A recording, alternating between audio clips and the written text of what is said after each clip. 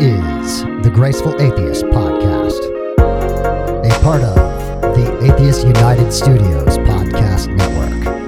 Welcome to the Graceful Atheist Podcast. My name is David, and I am trying to be the Graceful Atheist. I want to thank my latest reviewers on the Apple Podcast Store. Thank you to EEC Free and MM05. Appreciate you reviewing the podcast. You too can rate and review the podcast on the Apple Podcast Store. You can rate the podcast on Spotify and subscribe to the podcast wherever you are listening. If you are in the middle of questioning, doubting, deconstructing, or even deconversion, you don't have to do that alone. Join us in our private Facebook group, Deconversion Anonymous. You can find us at facebook.com/groups/deconversion. Special thanks to Mike T for editing today's show. On to today's show. Today we are celebrating the 4-year anniversary of the podcast. Officially March 14th, 2019, we started the podcast. And every year I like to do a bit of a state of the podcast address. Every year we try to innovate in one way or another. This year we began by joining the Atheist United Studios Podcast Network, which has given us really good exposure outside of, say, my social media reach. We have continued to do the Deconversion Anonymous Facebook group, which Arlene is the community manager of. Arlene continues to do Tuesday evening hangouts that review the previous week's episode, and that is thriving and doing really well. As of this morning, there are about 722 members in the Deconversion Anonymous Facebook group, which is amazing. We only started that about a year and a half ago, and it's been incredible to watch as people join and participate. We've started to do more social media outreach. Thank you to Ray for creating all the beautiful memes that are quotes from the guests that you see on both Facebook and Instagram. We're hoping to expand to TikTok at some point. All of these things help the podcast grow and reach a broader audience. In about a week and a half, we are going to cross the 250,000 download barrier. As I've said before, downloads are not a particularly good metric, but it's one that is at least consistent. And we have definitely been growing, and we have a consistent audience somewhere in the range of 1,500 to 2,000 people every week. This year, we also started up Patreon. Because of joining the Atheist United Studios Podcast Network, we have ads. For people who want an ad-free experience, they can become a patron at any level.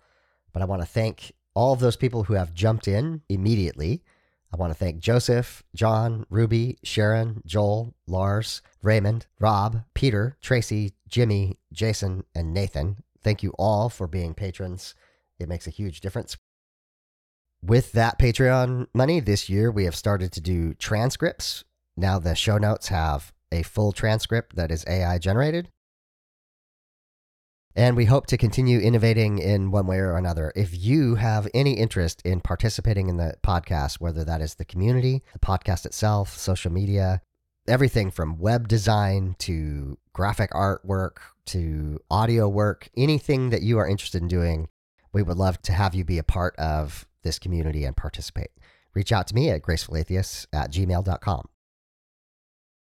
My guests today are the people who have participated throughout the years, who have been my support, who have made the podcast possible. Arlene, who is our community manager, copy editor, co-host, and outreach coordinator. Mike T, who does the editing, again, something that I just would not have the time to do in both cases. Jimmy and Colin have been people I've been able to talk through ideas and what's working and what's not working and really help on the mental health support side of things. And Daniel is a new friend who brings the social sciences and psychology background and some actual hard science to the table. And we've been able to talk through several things. Look forward to having a future conversation with Daniel to share with you as well. Today we are talking about our favorite movies, books, YouTube, podcasts, what have you, anything that inspires us that has to do with either the topic of deconversion or secular grace. Now, of course, most of these things aren't overtly about these things, but under the hood, they very much are, and you're about to find that out. One word of warning, spoiler alert, we spoil a number of movies, books, stories. Each of us takes a moment as we introduce the new topic. If you are interested in going and seeing that or reading that, then you need to stop there because it will be spoiled. In the show notes, there's a list of everything that we're going to talk about. You might want to go take a look at the show notes first before listening to the episode. Otherwise, celebrate with us 4 years of the podcast. Thank you, the audience, so much for being with us. Here are Arlene, Mike, Jimmy, Colin, and Daniel.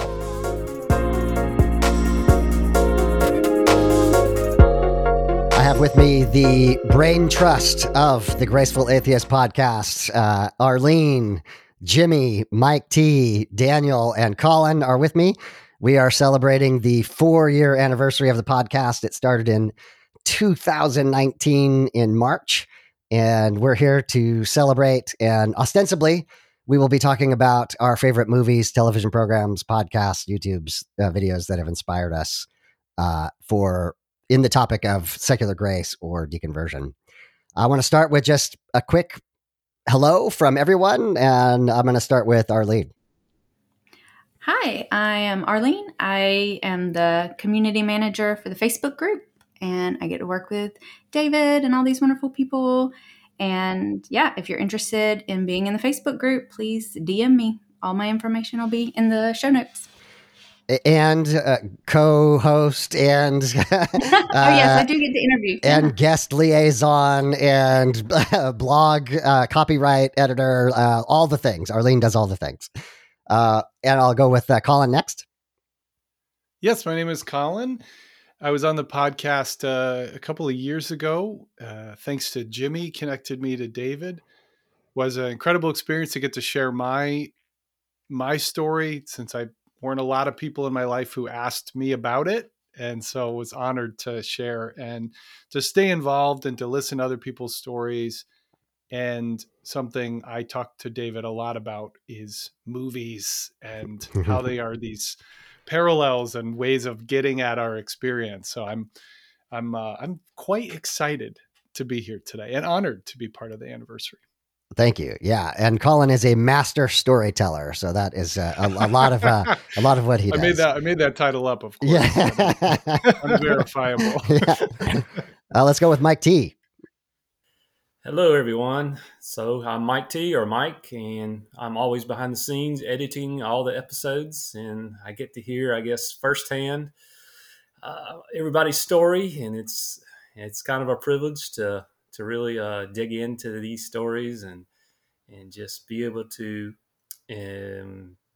just enjoy what people have been through, and I enjoy it myself. So. That's awesome. That's what I do. Yeah, and then obviously the podcast would not happen without Mike T. There's just no way. The amount of time that you spend in the editing booth, so to speak, very incredibly valuable to the podcast. Thank you, Mike. Let's go with Daniel. Hi, everybody. My name is Daniel. I was on the podcast just this past year in the episode entitled "The Office of the Skeptic." Found the podcast last year. I think the exact Google search I did was humanist podcasts that aren't angry. And found this one, which was the sweet spot. Yeah, it's just got to thread that needle, and spent almost about 10 years deconstructing, and then deconverted at the beginning of the pandemic officially. I guess acknowledge the inner reality that had been there for a while. And this podcast was really great throughout that process of leaving the anger and the hurt behind. Yes. And then Daniel, you do a lot of writing, and your background is it psychology or social science? I always get it wrong. It's psychology. I have a bachelor's in social science and a master's in psychology. So it's all the things. There we go. So all of those very specific things. That's right. Very specific kind of science. I can't help you rewire your house. If you want to know why people are messed up, I'm your guy. Yeah. But Daniel is the erudite voice amongst the group, the educated one. So, and last but definitely not least, Jimmy is Jimmy just let us know who you are. Yeah, Jimmy. I was on the podcast in 2020, pretty shortly after I had left the church. So you may not have heard the episode unless you have gone back through the entire back catalog, but that's no problem. I have started writing blog posts for the blog and am mostly a lurker on the Facebook group, but yeah, glad to be here. Yeah, and Jimmy has been kind of a sounding board for me, along with Colin as well, over really a couple of years now. So a lot of me working through some of the things that we do on the podcast have been helped along because of Jimmy and Colin. And now Jimmy is writing blog posts and comes a lot from the perspective of the Stoics. So again, very a deep reader, I think, Jimmy, you are, and you're bringing a lot of philosophy to those blog posts. All right, guys. So what a crew. Yeah, we made it through the introductions. So what we want to talk about today are media of any kind, but specifically movies and television programs that have some element of deconversion or secular grace that have inspired us. And we're going to do what I call a snake draft. So we're going to go through the list. We're going to go through the same list we just did. And I'll be last, and then we will reverse that order if we still have time, and we'll keep going for as much time as we have. So we're going to lead off with Arlene. Ooh, all right. Okay. So when you told me about this idea for talking about movies, I was like, that's awesome. This will be so fun. I love all these guys. I don't watch a lot of movies. Oh gosh, now I have no idea what I'm going to say. But I was able to come up, my favorite that I think movie-wise, that is secular grace, not deconversion, but secular grace, is possibly a lot of superhero movies, but Endgame. Now I'm going to assume people have already seen it if they haven't. I'm going to, spoiler alert. At the beginning of the show, the intro, I'm going to say spoiler alert for everything that we mentioned, because for sure I'm going to ruin some things. So go for it. So yes, Marvel movie. I don't know if y'all just heard that. My husband just like threw things. I have no idea what just happened. Endgame, the Marvel movie, it's the Avengers, and basically like half of humanity, half of the universe has been snapped away by the bad guy. And the Avengers realize, especially Tony Stark, they have to change this. Even if it's going to change and alter their own lives, it's going to take away things from Tony Stark's lives. He's had a little girl, he's gotten married, like all these wonderful things, but they can't, in good conscience, not fix everything if they can figure out how to fix it. And so the whole movie is them figuring out how to fix it and being willing to sacrifice some to the death for the universe, for half of the population of the universe, to be able to bring them back. And they didn't have to do that. And I was like, this is secular grace to me. This is selflessness without being like sappy, because I have a hard time with sappy characters who just seem, I say, too unrealistic. These are superheroes, so it is unrealistic. But yeah, that was the first movie that came into my mind, was Endgame. That's great. I say all the time that, it's unclear to me whether the story of sacrificing yourself for the people that you love is just Western prior to Christianity or because of Christianity, but there are a ton of movies where the person, the hero, gives themselves up for the sacrifice of others. And this is just deep, especially in Western societies, deep in our culture, and inescapable. Like, it's everywhere. And superheroes are a classic example of that. So, anyone else want to respond to Endgame? This might be a deep cut. I was going to give snaps to Arlene, but I thought in this context, that's an evil. Yeah, it doesn't work. Snap is a that's right. Bad thing. Yeah, bad taste, poor choice. Yes. Too soon. Daniel, I think it's a great pick, Arlene. I've always wanted to be, in the theater for a moment like Darth Vader telling Luke he was his father. you know? Yes. And because I remember my father telling me about that moment in the theater and how people were like jumping out of their seats and like, my God, like everyone was having this huge reaction. So I got to go opening weekend with some friends to Endgame, and there were just so many moments, like, you know, Steve picking up the hammer and the arrival of everybody through the portals and like all Yes. these things, and then Tony's final snap. There were all these things that just were just like that moment, and you had people like jumping up in their seats in the theater and going nuts. And I was just very, very grateful to be a part of that kind of moment. So I'm really glad that somebody brought it up. Oh, yes. We are Marvel people, and I am a crier when it comes to movies. Like I will just weep and sob. And we were in the movie theater for Infinity War, and I just bawled the whole time. It was so sad. And then at the end, this woman just turned to me, and she was like, "It's okay. Black Panther had one movie. They're coming back. They're totally coming back. They have to come back." And I was like, "Okay, good point. Good point."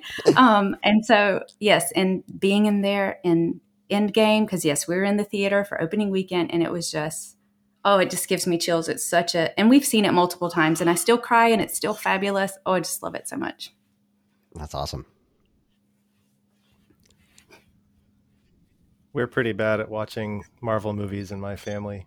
I think we started Endgame before watching whatever movie came before it. Infinity because we War. didn't know what order they were in. Oh, There's a big pile of movies. Yeah. Yes. Let's pick one. We Yes, stopped pretty quickly. Yeah, we've been watching them since Iron Man, the first one, and it's kind of ridiculous, maybe. Yeah, if you have Disney Plus, you've got to watch them like in chronological order. Yes, exactly. Although to be fair to Jimmy, it's sort of like recommending The Wire now, because it's like 100 hours of entertainment. Oh, that's true. There's that element of like, I really should, but whew.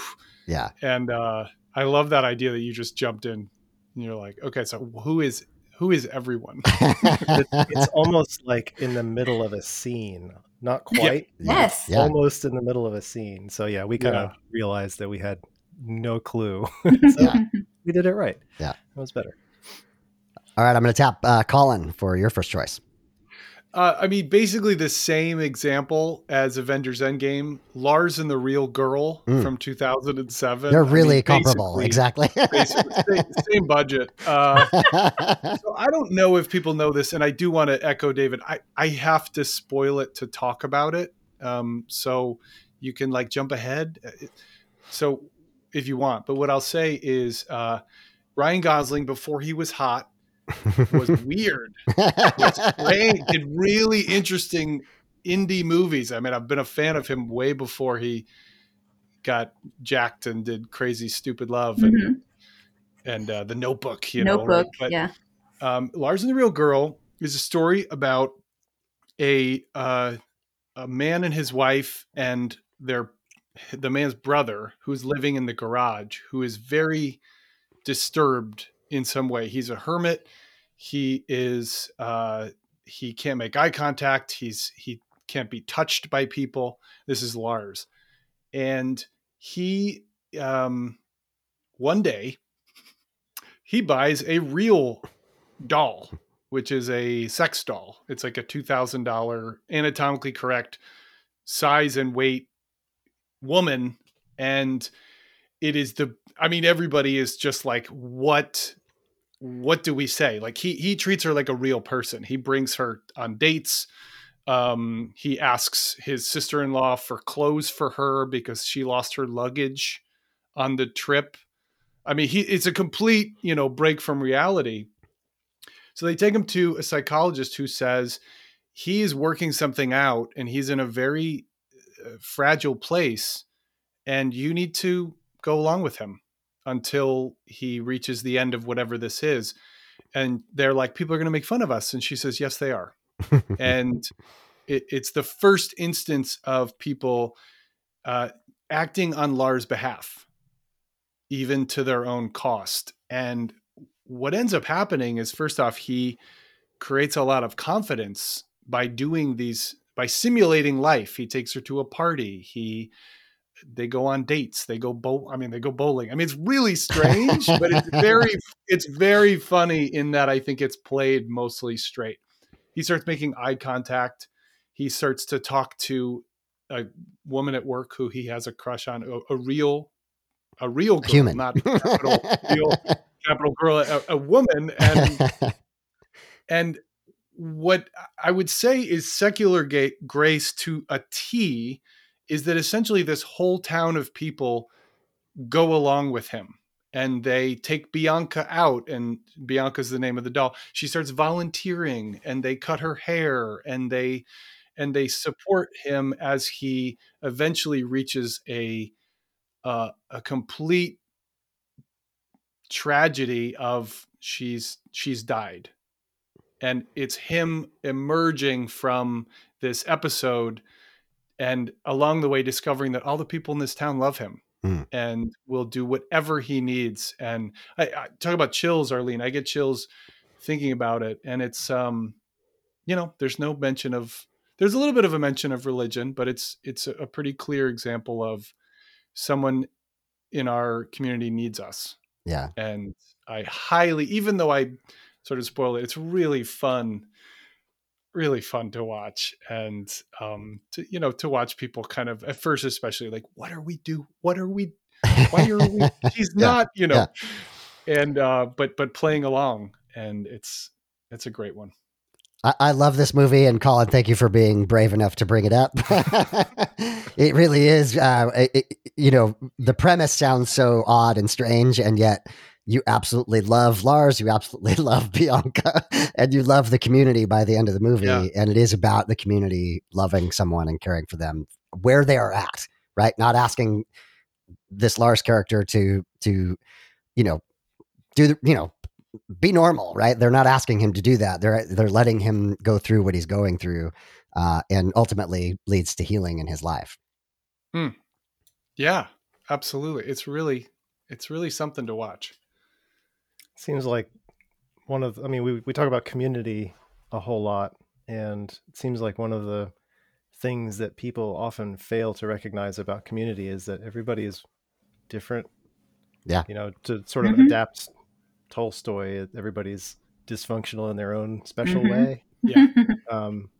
Yeah. Just to summarize him. Yeah.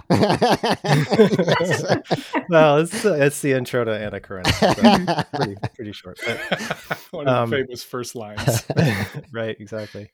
But it's one of those reality checks that once you kind of come to terms with it, it's fine. It's good. You accept it. You move on. Everybody sort of starts adapting to the reality of the situation, and like the community adapted to Lars, his sort of oddball situation. It is beautiful. Yeah, that's awesome. And I'm sure. Yeah, I haven't seen the movie. I wrote it down so we can see it, but I'm sure the community, like he brought his own uniqueness to the community, and that added value to their lives. That they probably wouldn't have expected. Yeah. Yeah. That's cool. He's a wonderful person. I mean, there's a really funny moment at a party when the women have sort of sat with him and this, with Bianca, and he's sort of whispering to her. I mean, they're clearly in love, and at some point he gets up and they go like, I'd love to find a man like that, And so even though we've departed reality, you start to see Lars' good qualities. And I think it's heroic. I think it's heroic in a less flashy way. I have a friend who struggles with mental health stuff and is up and is down, and we've been friends for years. And I am deeply invested in the outcome of him reaching the person he wants to be, and he is in me. And so I'm like, that's also the model. If you're not Tony Stark, you can still do heroic things. Awesome. Mike T, you're up, man. Oh boy. So far I haven't seen either of these movies that we talked about, but now I know I have to go back and watch them. So I think the first thing that kind of came to my mind, it wasn't a movie, it was a series, and it was Vikings. And I think it's on Netflix. You can see it all. And it's it's violent, but there's good storylines with the characters. And I guess just the overview is the main character, Ragnar Lothbrok. He finds a way that he can travel to the east. You know, they're known for their looting and plundering, so they want to go to new lands. So he finds this. I think it's basically uh, a way to map the by the stars and everything, and how to make sure they're traveling east to these new lands they hear about. So they get to England area, and they come across. I think the first place they come across is where a bunch of monks are staying, and they end up kidnapping one of the monks, and they're Christians. So you have the Christian gods, and then you have all the Norse gods, Odin and everything. So they kidnap this one monk, take him back, and he ends up kind of assimilating into their community. And him and Ragnar become almost like best friends, mutual respect for each other, and it's really interesting how they interact. And I guess not to make it spoiler, but I guess it's hard not to say stuff. Yeah. It's deep into the series. They almost come to the place where, we talk about these gods and things, and there's really no evidence for your gods or my gods. We're just in this thing of life, trying to survive. And what's the use of all this fighting over your gods being, submissive to my gods? And they kind of take in how their people are reacting to all this. And of course, there's lots of tragedies and things throughout the story. And eventually Ragnar, he meets his death, and he has a son that takes over kind of where he's from, and he does terrible things. But it all comes back together in the end that what he learned from his dad and stuff is true, that, this is just about life and about learning to respect other people for who they are, and that we don't have to stick to these traditions that we've been told our whole lives. Mm-hmm. And so that's kind of what came to my mind. That's awesome. Yeah. Yeah.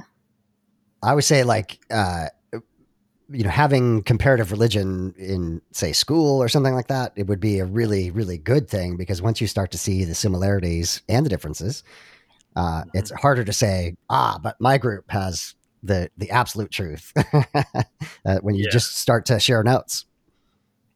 Exactly. Mm-hmm. Yeah. I think that's a really great show, Mike, and I think the history that comes out of that whole time period with the Vikings and Ragnar, like his family settled a northern part of France, which became known as Normandy later, right? And Normandy became like the cultural center of Europe for a time, like being very, very highbrow and fancy.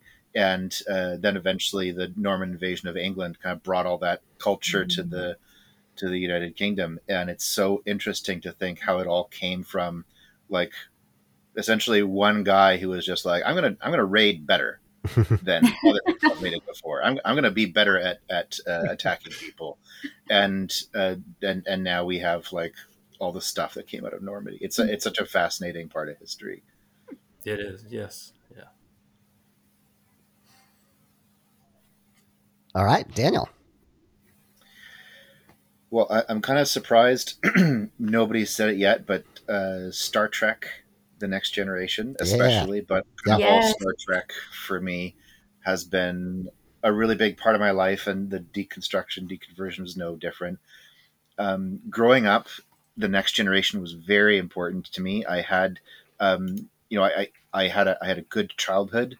But there were some parts that were really, really hard and painful. One of them was, I had ADHD and was not diagnosed. And so I struggled with a lot of the things that came from that, like rejection, sensitivity, dysphoria, and so on. And also there was a time where I was bullied quite badly for many years. And I know when you say you were bullied as a kid, people think like, okay, you got beat up behind the bleachers, they took your lunch money kind of thing. At its worst, I got put in the hospital with a broken arm, and Wow. things were quite quite uncomfortable. And I was always very thankful for my father, who, he took it seriously, and he, threatened legal action, and the school division finally took it seriously too. It was a different time. Nobody really paid that close attention. Boys will be boys, kind of BS. But there was a lot of Star Trek in my life. My parents loved watching it, and I loved watching it. And the incredible thing for me was that I believed the things that they told me about the world over my own experience. Oh, wow. 'Cause I could have thought like, this is like the world is awful, like, yeah, I've got a good family and all this stuff, but the world is awful. Like I'm being treated badly. And I know people who internalize that. And sure, there were some things I carried with me for a while, but when you had moments in The Next Generation where Captain Picard says, he quotes Hamlet, and he says, what Hamlet says with irony, or I say with conviction, what a piece of work is man, how noble in reason, how infinite in faculty, in form and moving, how express and admirable in action, how like an angel in apprehension, how like a god. And he says that I can see us one day becoming like this as a species. And I believed that. Wow. Over my own experience. That set me on a path, was one of many different things that made me want to be a people helper when I got older. And after my long deconstruction, leaving ministry in 2010 and then arriving at the start of the pandemic and realizing I haven't believed in God in years. Like, what am I doing? And getting sent to work from home, at my job, I sat on my couch with my laptop, and I was mostly doing writing and editing documents and putting together PowerPoint presentations for people. And I put my television on, and what do you know? It The Next Generation is available on Netflix in Canada, and I rewatched the entire series while I was working, because I could do that. I was, except for the odd Zoom call, I was essentially by myself, and I was amazed how consistently the message of secular humanism, of hope, of helping people, of what humanity could be, was just woven throughout. And so then I started Deep Space Nine again, and I started Voyager again, and I watched through all of this stuff that was so integral to me growing up, and rediscovering it, at almost 40, and realizing this is containing messages that that really cast a great hope for humanity. And there's a quote from Gene Roddenberry about the first Star Trek series, where he said that Star Trek was an attempt to say that humanity will reach maturity and wisdom on the day that it begins not just to tolerate, but take a special delight in differences in ideas and differences in life forms. And it helped bring me back. And I was, for a large part of the pandemic and my early deconversion, I was very angry, and I was very bitter, and it really sunk into my soul. And among the many things that helped bring me out of it, like this podcast, and like my wife and her patience and love, and my family, Star Trek was another piece of that puzzle, and I'm very thankful for it. That's so awesome. Oh, wow. Yeah. Yeah, I've been thinking a lot about optimism lately, and how someone said that being a pessimist is like smoking a pack of cigarettes every day. It'll take 10 years off your life. And you look at the world around you, and if you pay too much attention to the way it's presented to us, then you end up in the land of pessimism. So optimistic sci-fi is definitely special, giving a sort of a vision, casting a vision forward for this is what we could be, and this is what we are at our best. Because sci-fi is never about the future; it's about right now, typically. Absolutely. Yeah, that's great, Daniel. Yeah. even the framing, Daniel, of the quote, the difference between the irony and sincerity. We're Gen X, and and we've taken irony to the next level, and then the generations following us have just exploded that, so that it's almost uncool to be sincere. And Star Trek is just heartbreakingly sincere, and I love that. First of all, I kind of my early 20s was Next Generation, and it was huge for me. And I realize now how much of my humanism is informed by the Next Generation, actually.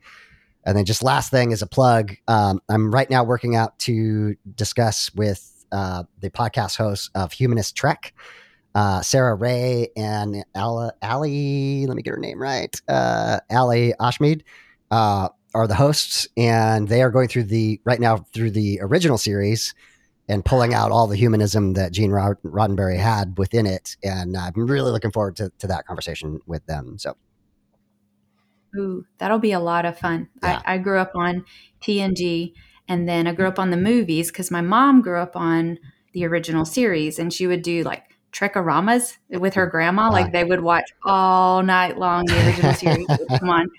And so I grew up on TNG and the movies, and I think it was Lars that's in the group, not Lars on the movie, Lars in the conversion group, one day mentioned how his humanism, his worldview had been very much influenced by Next Generation. And I was like, oh, I haven't thought about it. So Daniel, this makes me want to go back and watch, because I haven't seen these shows and movies since I was, when we first got married, we went back through Next Generation and watched them. But since I've deconverted, I haven't even gone back and watched any of them. So this makes me want to do it. Yeah. Me too. One last bit of irony is that I was watching TNG while going to Bible college. So, Scandalous. Yeah. Well, but also like, my whole thing was about grace and the, that the Christians around me didn't get it. So anyway, we'll drop that. Jimmy, you are up, sir. So speaking of sci-fi, optimistic sci-fi, Arrival is one of my favorite movies of all time. Yes. It's based on a short story called The Story of Your Life. And the short story is very different in style. It's sort of a very short story, if that makes any sense. But the movie, there's a lot of themes that really stand out to me for the movie, but one of them is that of acceptance. And of course, obligatory spoiler alert, the linchpin of the movie is that she can see past, present, and future because she's learning this special alien language. I'm going to pull out a couple quotes. If you could see your whole life from start to finish, would you change things? If you were omniscient about your life. And then that's sort of near the middle of the movie. And then at the end, despite knowing the journey and where it leads, I embrace it and I welcome every moment of it. And if you've watched the movie, you know that there's some hard stuff that's going on. It's, second watching, it's pretty clear what's being foreshadowed. It's pretty muddy the first time through, I think intentionally. But, whether we like it or not, the life we have is the life we have. It's the one that we are currently living. And the acceptance is such a major part of living it well. I'm kind of obsessed with not dwelling on the past. And it's just such a powerful,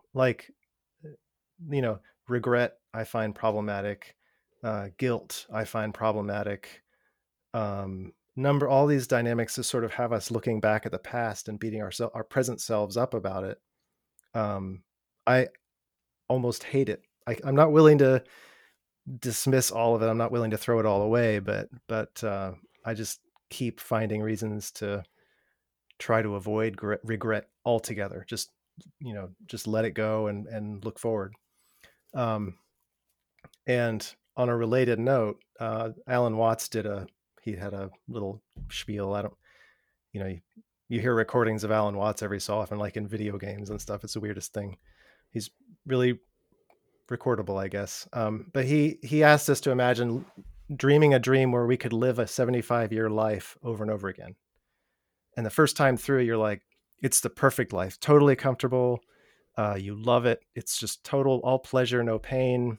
And then at the end, you're like, let's change things up. Let's do it again. This time we'll throw a little uncertainty in there just to make things interesting.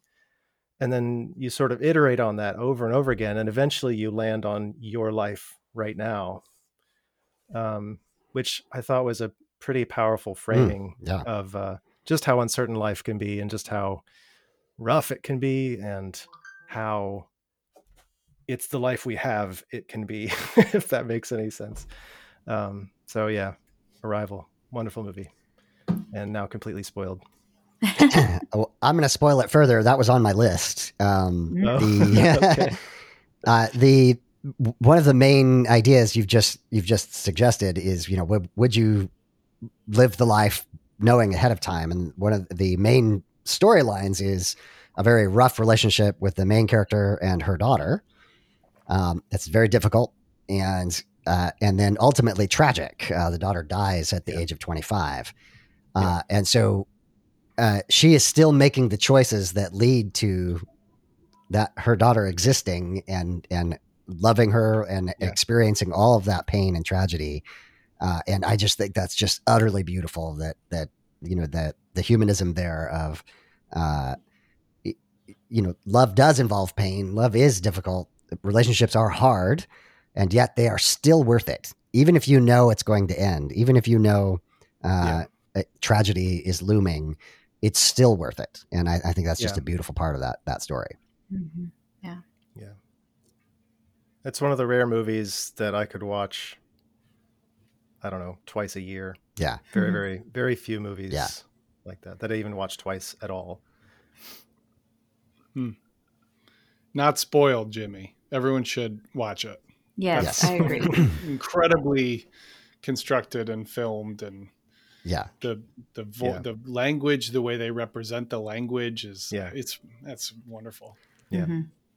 And I'm partial to linguistics myself to begin with, so the whole idea of xenolinguistics is a different topic.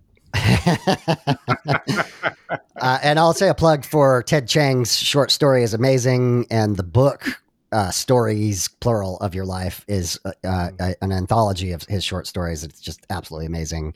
I've actually got a blog post about one called Hell is the Absence of God. Very relevant, really very, very relevant. So, yeah. And his second volume, Exhalation Stories, is also, he deals a lot with religious themes, spiritual themes, being two different sets of themes. Very definitely worth reading. Fantastic. I'm going to reorder mine because everyone did Secular Grace. So I've got a deconversion one to talk about next round, but the one I want to talk about is semi-related to, and I was actually going to almost pair them with Arrival. So this was perfect, Jimmy. Thank you for planning it this way.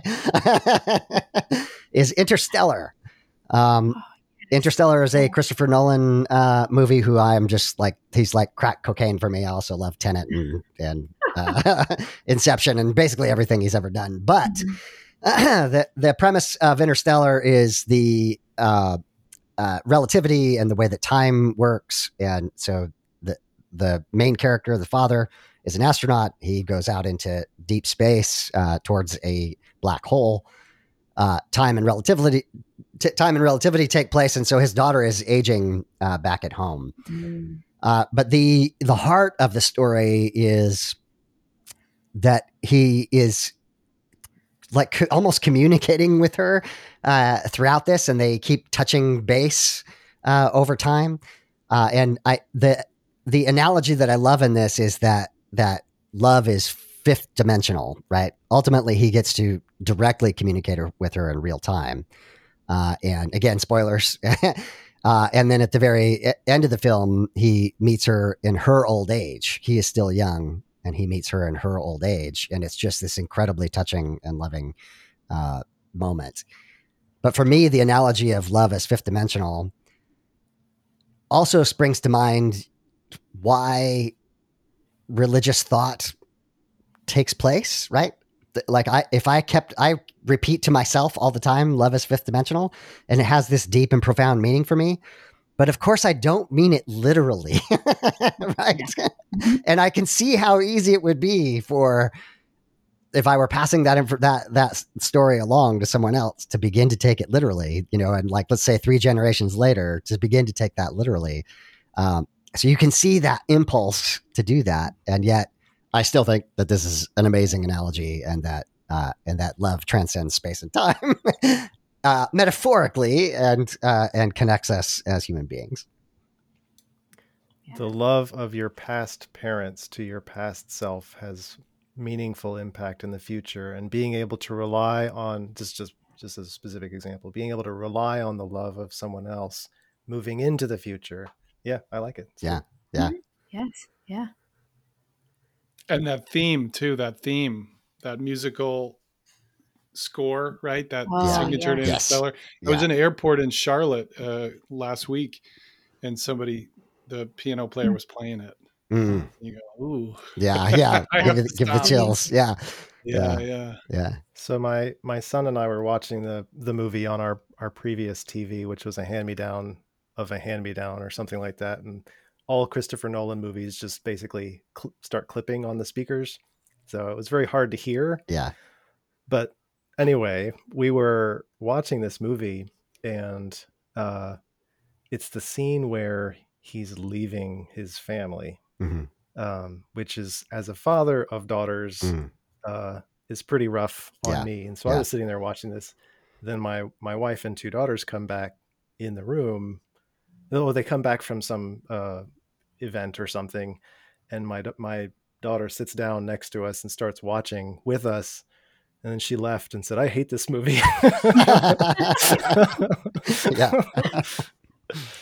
Yeah. All right. So we're doing a snake draft. So it's back to Jimmy. So your number 2 choice. All right. So authenticity. My movie for authenticity is Mrs. Harris Goes to Paris, which was a surprising, I tend to go I weight Rotten Tomatoes fairly heavily in my, whether I decide to watch a movie or not. And it was pretty high. And sometimes that just means it is what it is and doesn't pretend to be anything but more. And sometimes it means this is an amazing film. Well, this was a good story. It was just a really good story. And it's hilarious because she's an English woman. She goes to France and she meets some people who are heavily into existentialist philosophy, like just rattling off to each other all these technical terms and stuff. And it occurred to me while watching this, she is like the ultimate existentialist. When Mrs. Harris, she is a widow, she is middle-aged, she's working class.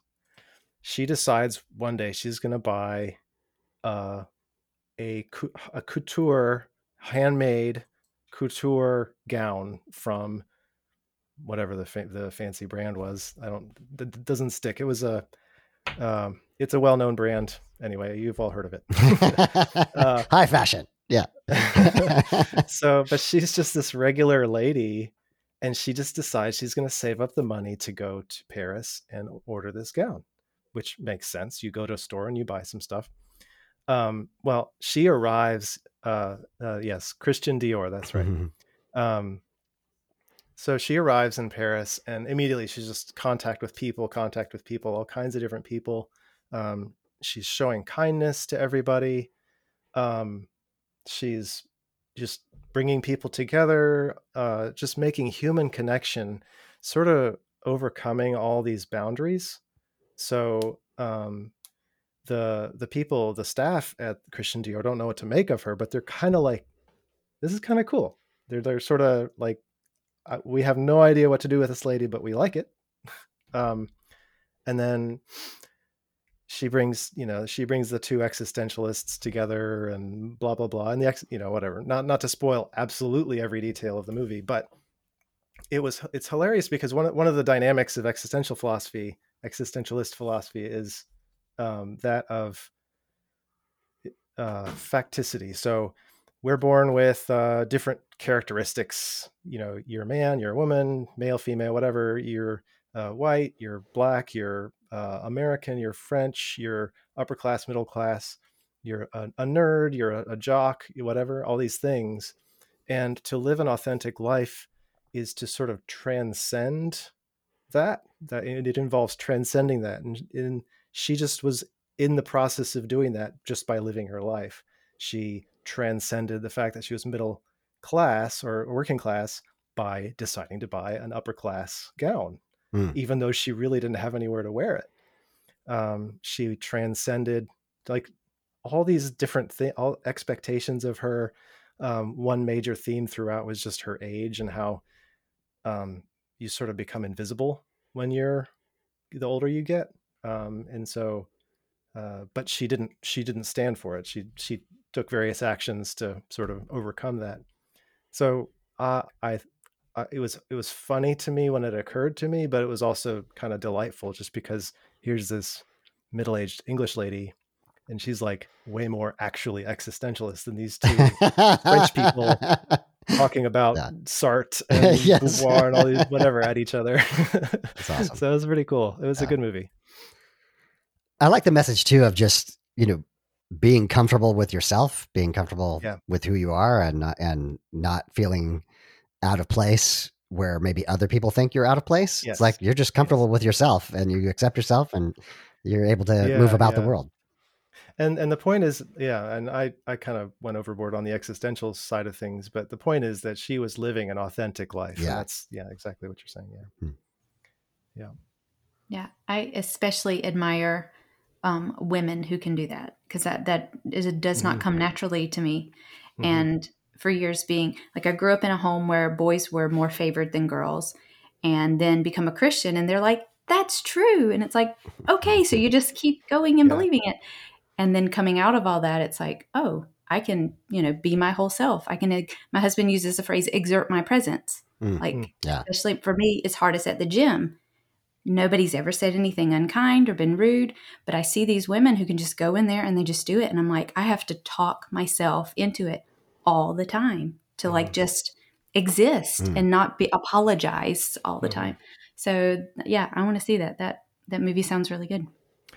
And if just to put a book plug in, How to Be Authentic is a good introduction, especially to sort of feminist existentialism, because it's a very accessible introduction. Awesome. Yes, books are my happy place.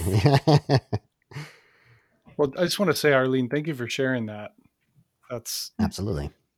That's kind of the heroic thing I was talking about earlier. Is overcoming a story, and in your case, not an internal story, a cultural programming that, just like, that's really, really interesting to hear. And it seems like there was a progression over time. And I resonate with the mantra idea too. Like I need to notice the thought and then provide a new thought that. Yes. Re-wallpaper my minds. Someone used that metaphor one time and I was like, oh, I like that. I like it. That's great. Daniel, you are up for your second choice. Well, I think this one might be a little esoteric, just because it's not in Western media at all.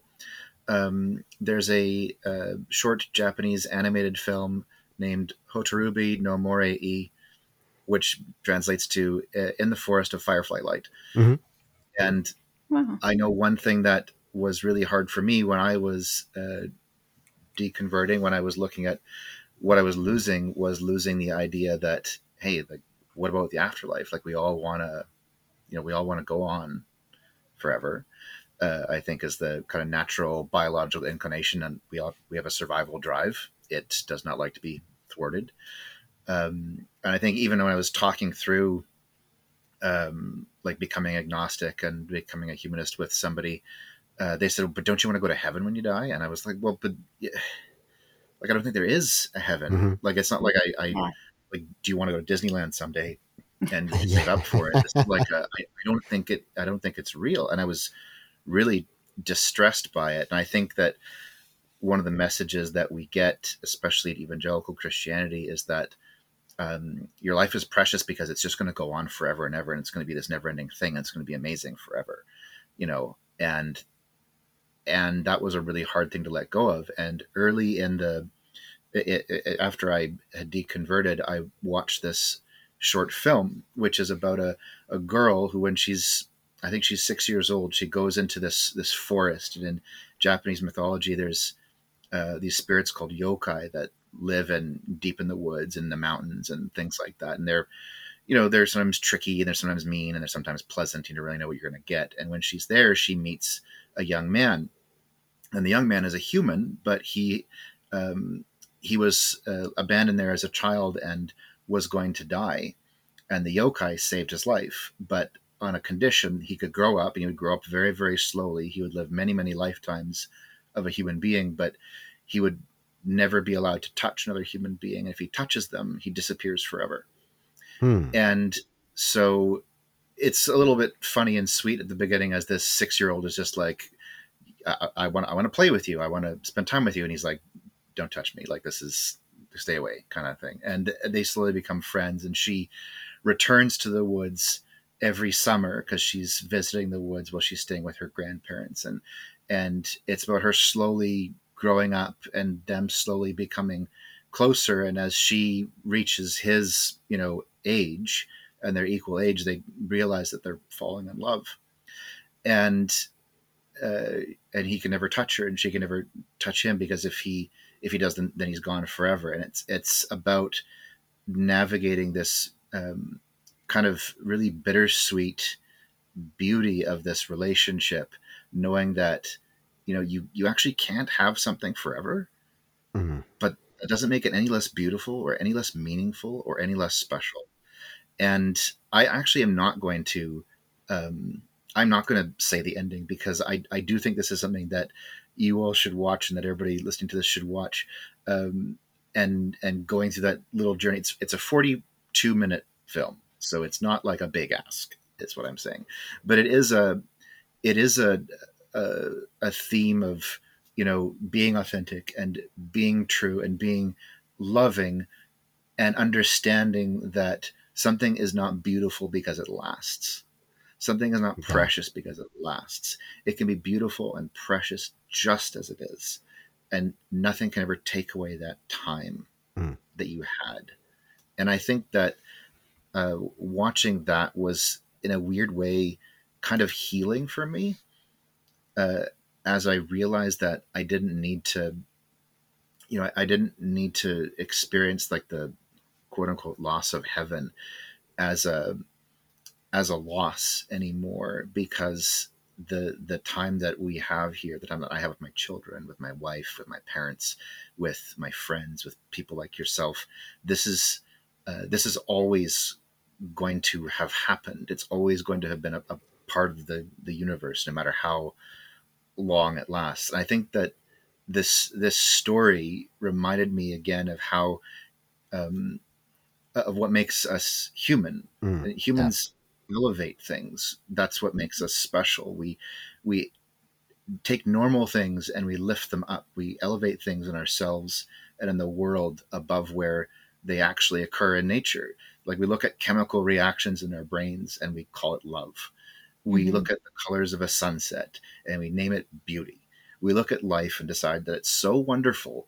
We told a story about it lasting forever. And even though it won't last forever, no matter how long the universe is here, the time that we had, we will always have been here. Yeah.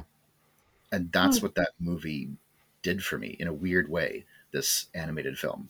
That's beautiful.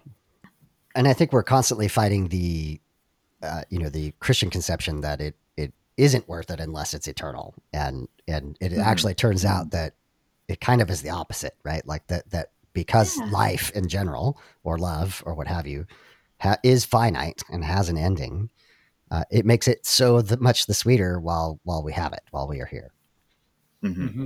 Exactly. Okay, Colin? If I could make a quick, it's my turn. Yeah, it's your turn. Quick introduction to Daniel's beautiful description of that the Forest of the Fireflies. Two themes you mentioned: the not being able to touch the person you love. There's a show called Pushing Daisies that has a similar dynamic, and it's so interesting. And it's a really cool, totally different reason, but it's really, really cool to watch these two characters in love who can never touch each other. And then there's also a movie from last year, a couple years ago, called Wolf Walkers, which is an animated movie.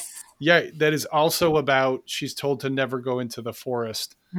And when she does, she discovers the opposite, I guess, in Of terms what of she's been told.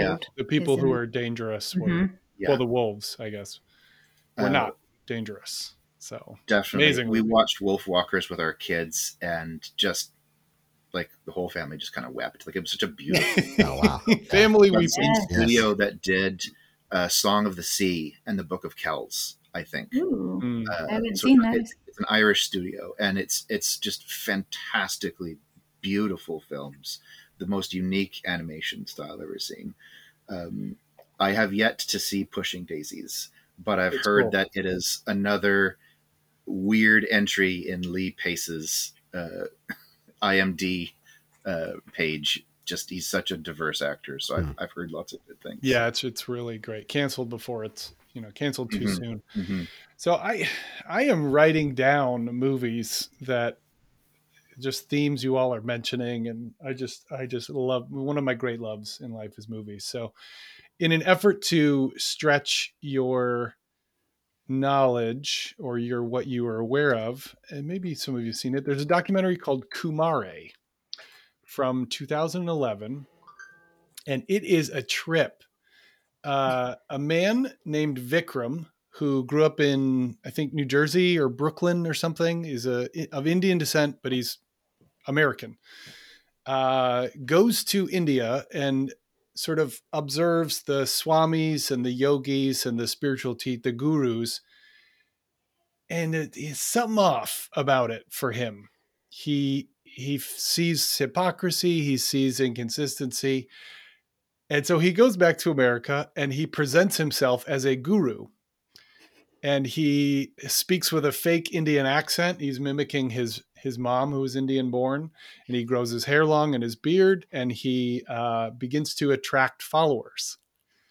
Okay. And you have a sort of a unknown narration where he's talking about the process, and he is, he's wearing the orange robe and he's got the staff, and he is saying nonsense, essentially, just nice things, and people are following him, and you start to watch these people evolve in really positive ways. They get more into yoga. They find levels of peace with broken relationships. A woman loses a significant amount of weight that she'd never been able to lose before. People start meditating, and throughout it, Vikram Kumare is beginning to freak out because his intentions were good. He was trying to poke fun at this idea of the guru, and these people believe him, and he doesn't know where to go from here. Yeah.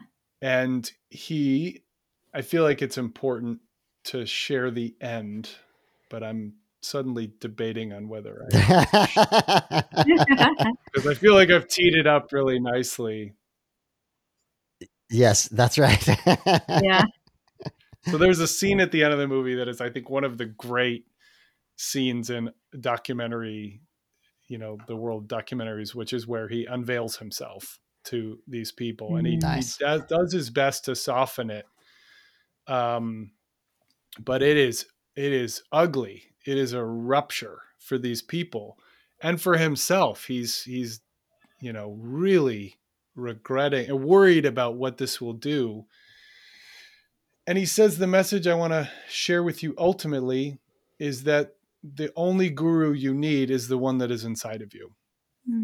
And that's why I did this. And in a sense, all of the changes that you made. You used me as a sort of a catalyst, but you did it. And what's really cool is some people walk out and there's sort of a title end credits where they tell you where people are. And one woman A couple have never spoken to him again. One went on to get her yoga certification. One said, "How can I help you in your next adventure, Vikram? Because you're a special person." One is paying off her bills and still meditates every day. The woman who lost the weight has kept it off. 10 of the 14 people who followed him have stayed in contact with him, and I guess agreed with the accidental premise of this thing, which is that you have so much power and magnificence within you. We all do. And you don't need a guru. Here's how I look at it. If there are people listening who are still within a specific religion, it's important. I like to try to be respectful and say, you're doing a lot of it. Your beliefs are, I'm not challenging your beliefs at all. I'm just saying that there is a credit and a pride that you deserve to feel. And that is something that I learned in my journey through and then out of evangelical Christianity. I was doing so much of that the whole time. I was waking up early to read a book to edify myself. I was forgiving people. I was going deep with people. I was, doing all of these things, and you get to go like, that's a good person. That's, that's a good heart. Yeah. So Kumare, Kumara. It's a trip, man. It's a great book. That sounds awesome. I've just got one comment, then I want to move us forward. Is that, apologetics is always saying, how could Christianity have spread so far? And like these little examples of mini religions that pop up, and even in a scenario where it was, under false pretenses, as it were, like this is the human condition. We want to follow people. We want someone to say, here, I have the answers. Do what I say. And like, that's so common that it's happened throughout all of history. So I think that's a really interesting.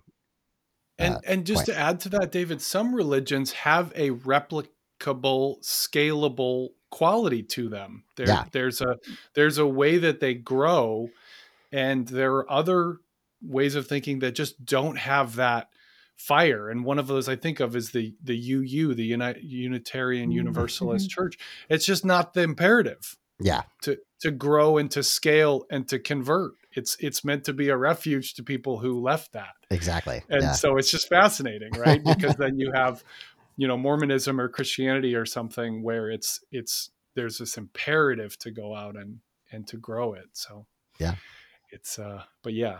okay. So my happy place is middle grade fiction, preferably with strong female lead character, not necessarily, but so there's so many great books. Middle grade fiction is like 5 stars, highly recommend. Adults, children, it's just perfect. It's not vulgar and has all the gross things that adult stuff can have that isn't for children. And then but it's not that picture books are dumbed down, because that's not a true statement, but it's not like little kid kind of books. Middle grade fiction tackles really hard stuff. So for authenticity and secular grace, Harbor Me by Jacqueline Woodson. So it starts with these 6 kids who are thrown together in this room where once a week they will meet at their school, and there are no teachers, and they just talk. And they're able to have conversations that they can't talk to anybody else about. They can't necessarily talk to their family. They can't talk to friends because people will judge them. But they're thrown together for this. I can't remember if it's an experiment or a class or how they did it, but they call it the art room, a room to talk. So they're in the art room, and once a week they hang out. And at the beginning, these kids, there's one kid whose family is like his dad may be deported soon. One kid who's dealing with like racism at school and racial profiling just in his neighborhood. There's just so much. Oh, one little girl, that's right. Her father is incarcerated. She doesn't get to see him. So there's just all these different kids who normally would not have hung out, would not have been friends. And they build this relationship. This room becomes like a harbor for them. They become a harbor for one another. And it's one of those it's a tearjerker, sweet, wonderful story, but also, like I said, it just tackles really hard things that these kids are dealing with, that it's fiction, but are very real experiences that kids are having. And the way they come alongside one another, the relationships that are built. And towards the end, the main character who's telling the story, she says, back then we still all believed, she's talking about when they were kids, when they were kids, they're in middle school, but when they were young, she says, back then we still all believed in happy endings. None of us knew yet how many endings and beginnings one story could have. So like, these kids have gone a year together.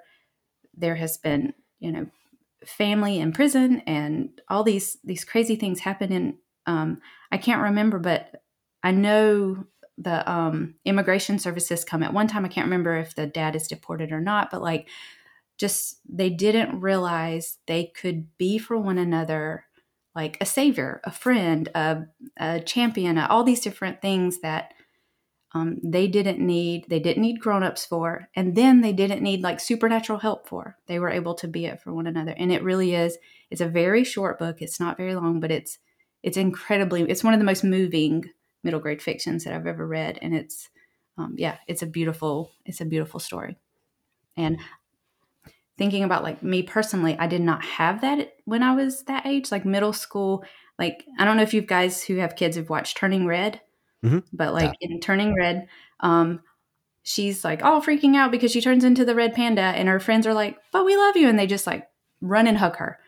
And I just, again, because I cry in movies, I just burst into tears when we watched that. It just like triggered all this stuff. I just burst into tears because I was like, I did not have that. People were so, Daniel, you talked about being bullied. That was me. And judgmental. I did not fit. Yes, and cruel. Like, kids were so cruel to me. I had a horrible middle grade experience.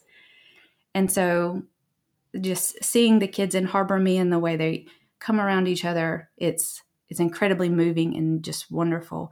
And like the things I didn't have the parents to go to because they didn't take the bullying seriously. Kids are kids; they'll do whatever. Girls are mean girls, all that stuff. But yeah, it's a fantastic book for any age, and it's on audio. Which anytime there's a great narrator, that can just make a book even better. So yeah, it's very good. Awesome.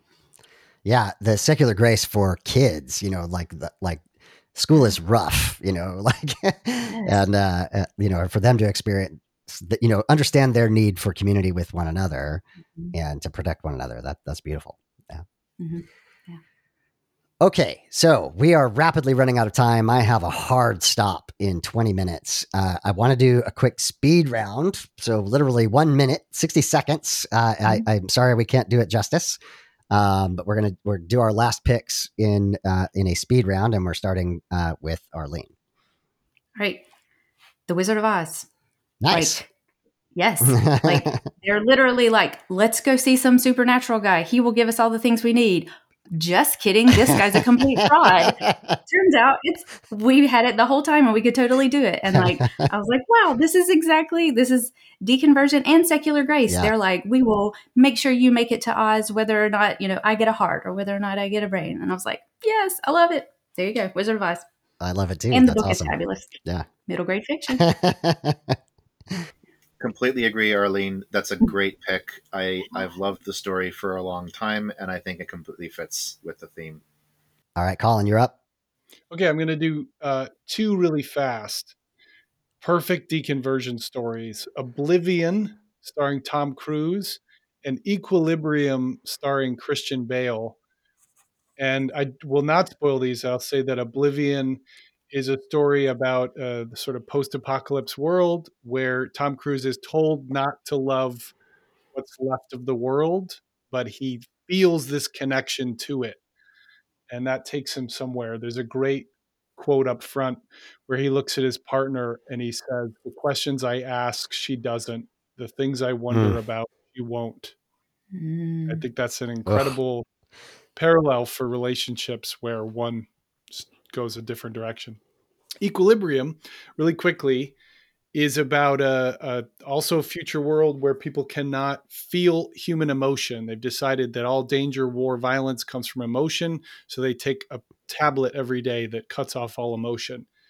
He's like the lead enforcer of this, and then he stops taking his dose. Yeah. And you watch this guy have all of these firsts that I think people who have left an orthodoxy discover: listening to music, physical touch, reading literature, looking at a sunrise. And it's like he's a baby. Like he's blown away by these things. It's very moving for a movie that has a lot of gunfights in it. And that really spoke to me, right? Just being allowed to expand and experience more. Both of those are awesome. Those are fantastic. Yeah. The sense of the sense of wonder, being allowed to delight in stuff. David, you were talking about. Yeah. Or Daniel, David would talk about how cynicism is sort of the default these days. Being jaded means being realistic, and seeing people delight in things is just wonderful. Yeah. Arlene, you had something? Yeah, I just wanted to say, like, any dystopian fiction, like, it's deconversion, like The Truman Show, The Giver Quartet, all of those are like, there's this one person who realizes something's not right, and then there it goes. Yeah. Right, The Matrix. Yeah, yes, for all sure. of them. Yeah, The Matrix and Equilibrium taught us that you cannot deconvert without engaging in a lot of martial arts battles. That's right. Right, we know now. And I missed that personally. I never got to kick down a door and do a flip. So yeah, a lot of us make up for that by just getting into fights on Facebook. Oh no. Daniel, you're up for speed round. Speed round. All right, I am going to start a stopwatch. This is going to be super dorky, but I can't not go there. Somebody Feed Phil. It's a travel show. It's a food show. I know, Colin, you're absolutely right. It is a good show. My wife grabbed me and said, like, we got to watch this show. And I said, I don't love reality television. I don't love food shows because all these snooty, like, excepting Anthony Bourdain, it's all these snooty people doing snooty things. And I just couldn't be bothered. And this is the opposite of that. It is the lead writer and I think the creator of Everybody Loves Raymond. So he's a comedy writer and he loves food, but he loves people. And he goes to all these places and he meets like fascinating people. He does like food trucks in Bangkok, and he does these little stalls in Israel that have been there for like 1,000 years, and he does all kinds of things in cities all around the world, and just loves every person he meets completely authentically. Rosenthal is Jewish. I think he's a secular Jew, and he is just here for everybody's everything. Like, he's going to Buddhist temples, he's going into churches, he's going into synagogues, he's going into restaurants, most importantly. But also he goes to people's homes. Like, he meets chefs at restaurants and they invite him home for a home cooked meal, and he's just in there with their kids and their families, and just the explosion of delight that he brings with him everywhere is just that's the kind of humanity that I want to belong to. And I see everything he does as just being this just absolutely no holds barred joy in every kind of human interaction he could possibly have. And a lot of people love it. It's got, I think, 6 seasons now. I think season 7 is on the way. It's really, really delightful. Most people who are like food critics hate the show because they say things like, he doesn't criticize anybody. He just has yes, he loves people, and it's amazing. And also, the recognition that people are people, and even dramatically different cultural experiences. We're just human beings, and like we connect with each other, and even just laughter. And, and the human touch is a connection with one another, and that binds us together regardless of of where we came from. So, Daniel, I think of how Phil, when he takes a bite, he smiles with his entire body. He's like, he's like, whoa. And what you find is these like Thai grandmas are like just feeding him food. It's just so, it's so fun to, he's the ultimate, guest. Yeah. I just don't get how he's so skinny. Yeah, exactly. Yeah. He looks like he weighs 100 pounds soaking wet, and he's like 6 feet tall. Last comment He really eats so quick. much. The importance of breaking bread with one another, to use a Christian term. Like I think there's value in doing communal meals with one another intentionally, and that is such a meaningful thing as well. So, Mike, do you have anything? Yeah, I was thinking of something. I'm a music lover, and I don't know how this ties into what we're talking about, but I thought it was a sweet movie. A few years ago, a movie called Yesterday. Got any Beatles fans? So this guy is like a singer songwriter. He's kind of washed up. He can't really make it. His songs are not very good. Some kind of event happens, a blackout. He has an accident. He wakes up and there's no existence of the Beatles at all. Nobody knows of them. It's like they've never existed. But he's a big fan, so he knows all their songs and stuff. He starts playing Yesterday to his friends, and they're just mesmerized by it. The words and the poetry, and he's like, y'all know this song, and then soon he realizes that nobody knows about the Beatles. So he starts playing their songs more, and it's like almost overnight he becomes the world's biggest music sensation, playing Beatles stuff. And that's awesome. Anyway, kind of towards the end, I think there's a few people that know about it, though. It's not just him. So they realize that the Beatles, who the Beatles were at one time. And anyway, he's feeling awful about it, and they just tell him, well, you know what? It's okay. Keep singing these songs, because it's really, it's speaking to people. And I just thought that might be a good one to bring up. Yeah, for sure. Yeah. And music is so deep. We've talked about that a lot too, that both manipulatively with worship, but also just inspirationally. I've been listening to a lot of more secular gospel music that like Lawrence comes to mind. They've got a song called Don't Lose Sight that just like it just inspires me every time I hear this song. So yeah, music is deep. Jimmy. I'll go with Jayber Crow by Wendell Berry. I may have mentioned that in my episode, but it's a book about people, really, people and nature, in community, warts and all, normal people, messed up people, all kinds of things. And I've been through it twice. It's the kind of book you finish and then you just sort of stare at the wall for a while and let it settle. Yeah. Yeah. Highly recommend it. Yeah, it's on my TBR list. It's been there for a long time though. I haven't, so now I will definitely read it. For my last one, and because we're running out of time, I'm really just going to do this as a recommendation, and I'm going to try not to spoil too much. But it is Severance on Apple Plus. It is an amazing story, incredibly well written, incredibly well executed. The premise, and I'm not giving away anything here, is that the technology to split your consciousness so that a version of yourself, independent version of yourself, goes to work every day, and the remaining part of yourself experiences the rest of life without having to go to work. This is deep philosophically about identity and consciousness, and asks some incredibly deep questions. But beyond that, within the realm of work, is and I'll just say the obvious. Also, it is also a deep criticism of capitalism and office culture. But beyond that, there's a religious aspect, very hinting of Mormonism and the Puritan work ethic, and that is interwoven throughout the whole thing.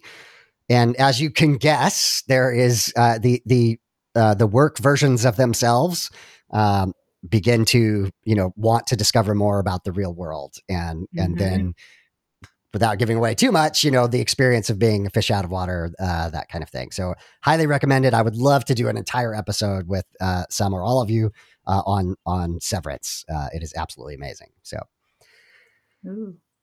With that, I just want to say thank you to this group of people. The podcast wouldn't be what it is without each and every one of you. You've done incredible work, either behind the scenes or in front of the mic. You've supported me, my mental health, and my vision for the podcast. I cannot say enough how grateful I am for all of you guys. This is 4 whole years. It's amazing that we are here. Yay. Yes, it's exciting. Yay. Glad to be part of it.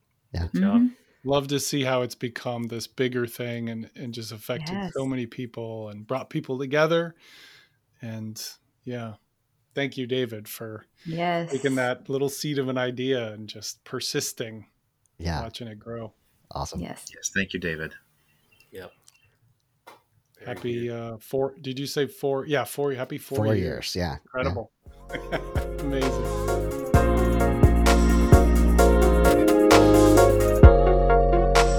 Final thoughts on the episode. It is hard for me to overstate how important the people you just listened to are to the podcast. I know I'm repeating myself so much, but Arlene has done almost everything, including the community management and co-hosting, copy editing, but she is the engine that drives the podcast. She helps with a lot of coordination in the background. The podcast would not be where it is at today without Arlene. Same goes for Mike T. The amount of editing time that Mike spends is amazing, and you guys get a weekly podcast instead of a monthly one because I couldn't do that at all. There's no way. As I said, Jimmy and Colin have been really helpful for my mental health, for supporting me, for giving me ideas, for letting me bounce ideas off of them, and actually providing a slightly critical view to tell me when I was wrong at times. And that is incredibly valuable, and I really appreciate it. And Daniel, for sure, is going to be that type of person. Daniel and I have not spent quite as much time with each other, but we already can tell that there's a deep connection there. And I want to see what more Daniel can do within this community with the podcast and as a support for me as well. So thank you so very, very much to all of you for supporting the podcast and what we are trying to do here to spread secular grace, to spread humanism, to provide a safe place to land for people in the middle of doubts, questioning, deconstruction, and deconversion. And lastly, I want to thank you, the listener. Obviously, none of this happens if you aren't there. I've tried very hard not to focus on numbers. I've said a number of times that we could double, quadruple the numbers if I were more antagonistic, more debate-oriented, and just bash Christians. That's pretty easy to do. But having a message of secular grace and caring about human beings is not terribly popular. As we talked about in the episode, being sincere is not going to go viral. I wanted to do that anyway. The mission of the podcast was to allow people to understand they can accept their own humanity and the humanity of others.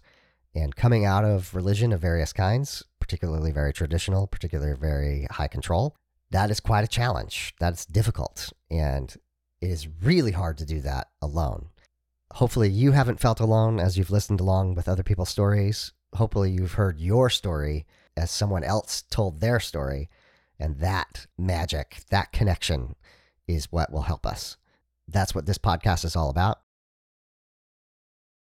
I want to put out one more time that participation in the community and the podcast is not about status.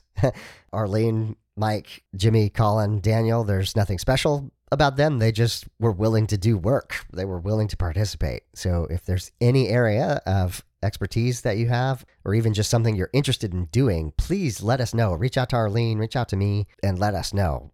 As I've said, social media, graphic design, even audio work, website design, marketing, there's just 1,000 different ways that you could participate in the podcast. Please reach out to us if you're interested in doing that. And thank you so much for being a listener. That means a lot.